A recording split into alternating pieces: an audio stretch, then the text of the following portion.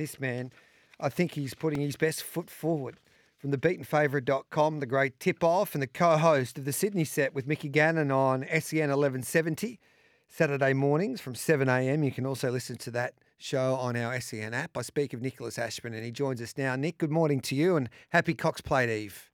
Yeah, happy Cox Plate Eve, Gareth, to you as well. What a fascinating race it is there tomorrow. Got the Moonee Valley Gold Cup run tonight, which will be an interesting one. The first three favourites there are already in the Melbourne Cup field, so be interesting to see what plays out tonight. But it's a new look Cox Plate Day, mate, and it's an absolute ripper. I find this Cox Plate so fascinating. We just had Chris Nelson on. He says Romantic Warrior can't win. I think it's a good thing. Dean Evans says Fangirl is a bet. Mickey Gannon says it's a 30-1 chance. Some say Victoria Road won't get a strong 2,000 metres. Gold Trip will be too flat from a Caulfield Cup, but some say the tempo will work out beautifully for him and he'll be finishing over the top. Some say Mr. Brightside will definitely get 2,000 from that gate and get the run of the race. Others say that he'll blow up. Alligator Blood, is he good enough to win a weight for age Cox Plate? Some say no. He's been blessed in his last two Group 1s. Others say that he's never been better. Zaki, has he still got some spring in his legs from the widest gate?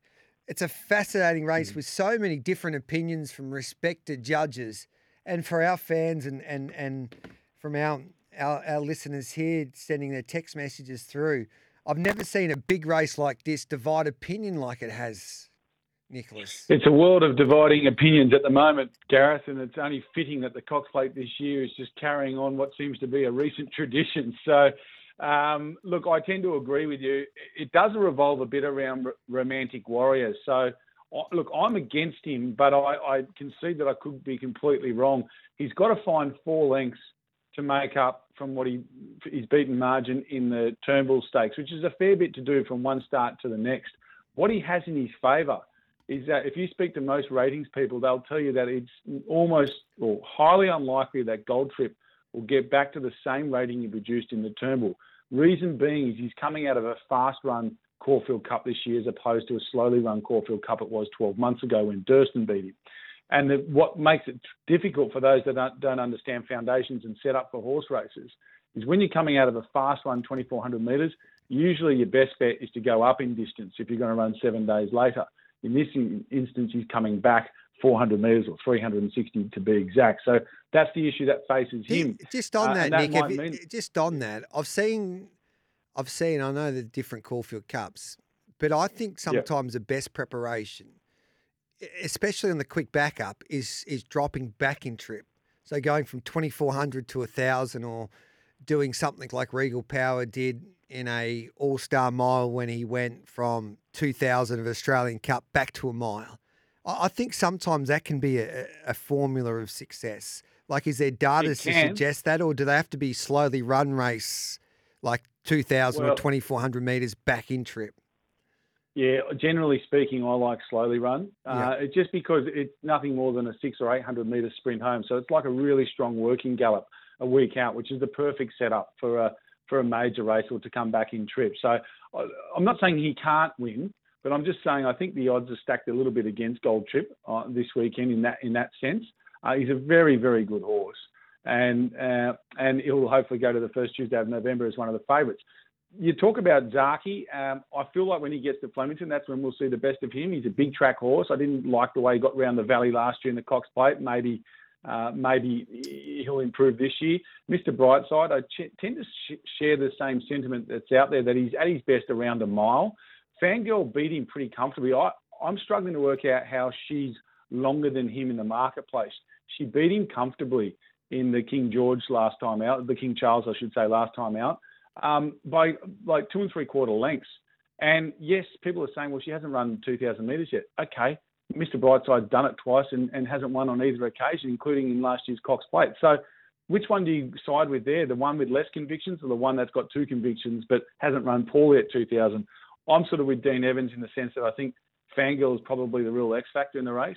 She's got that big number last start. Her figures this preparation suggest she's come back in career best form.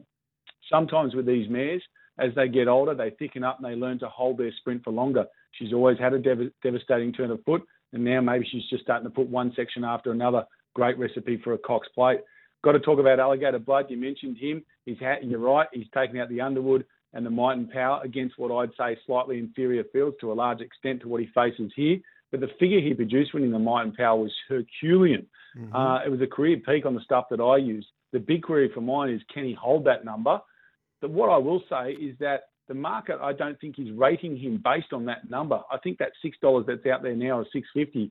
I think that's a pretty good price for a horse with a last start number to his name that he ran in the Might and Power. So a fascinating race. And then you've got the 3-year-olds. Militarised for me is the pick of them. Yep. I just wonder if Zach Roy can get him out of the barriers in time and bang him. If he jumps on terms, he could be one out, one back. It's a big, big call. But if he gets that spot, it possibly puts J-Max 3 wide, no cover on Romantic Warrior. So lots to play out. Yeah, it's an interesting one. I was surprised they went with Barrier 3 for Militarised in a way, because he has to do everything right from the gate now from Barrier 3. But Zach Lloyd's a young star, and it's going to be fascinating watching him in a Cox Plate, a high-pressure race at such a young age. But he's handled a lot of pressure in the early part of his career, and he's been able to eat up that pressure. So good luck to young Zach Lloyd in his first Cox Plate. We've got a couple of minutes left, mate. So go through your best across the weekend, please, Nicholas. Yeah, okay, cool. So race 4, the William Crockett Stakes. We've got Shiva on top for the Hayes camp. Yes. She's won 2 of her 4 starts. Last up was pretty good over the 1,200 metres. Has been to the Valley before, but that was on debut, and I think she'll improve with that look at the Valley. In race 5, Antino. I think Blake Shin's got the options from that gate. It's going to be a fascinating Crystal Mile. Tuvalu goes to the front with Jamie Carr in the saddle. She's looking for a win. She's a bit out of form, Jamie.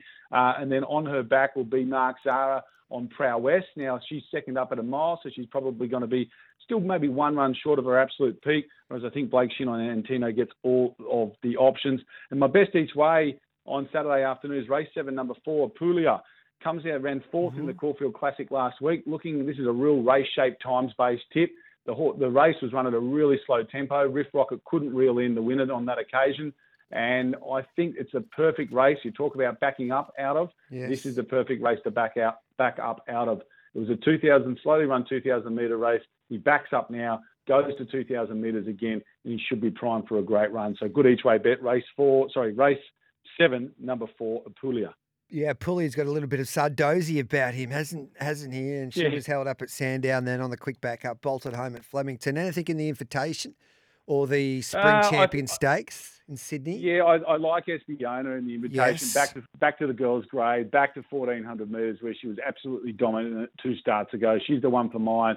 And in the Spring Champion, well, Mickey Gannon and I have been talking about this horse, Medatsu. Back him, he's $61 on Wednesday. I think he's into about 31 now. He's the only 3-year-old left in this year's Melbourne Cup, Gareth. Correct. He's the most interesting runner in Australia on Saturday. If he wins on Saturday or runs well, you'd think they have to go down to the Derby. He's still in contention there. They paid up for the Melbourne Cup on Tuesday of this week. That tells me there's got to be a level of intention to bring him down to Victoria and try and get in the big one. Then picture this, a horse that's got great form coming across from New Zealand, part of Chris Waller, gets into the Melbourne Cup with 49 kilos. He's 200 to 1 at the moment. I can guarantee you that won't be there if he's in the race on the first Tuesday of November. We'll have $1 each way right now with Bet365 from thebeatenfavourite.com, the great tip-off and the co-host of the Sydney set, ladies and gentlemen. That was Nicholas Ashman. Have a wonderful Cox Plate weekend, Nicholas. You too, G. All the best. Good on you, Nick. And make sure that you sign up for Nick Ashman's Cup Week special with thebeatenfavourite.com. They'll provide you tips and a staking plan across the 4 days at Flemington for $100. But this is the catch. If they lose over their staking plans, then you'll get the $100 back. So they're guaranteeing a win, and if they don't win, you get your money back. So that's terrific value. So they're backing themselves in. So that's thebeatenfavourite.com's Cup Week special, $100, but if they lose, you get your money back.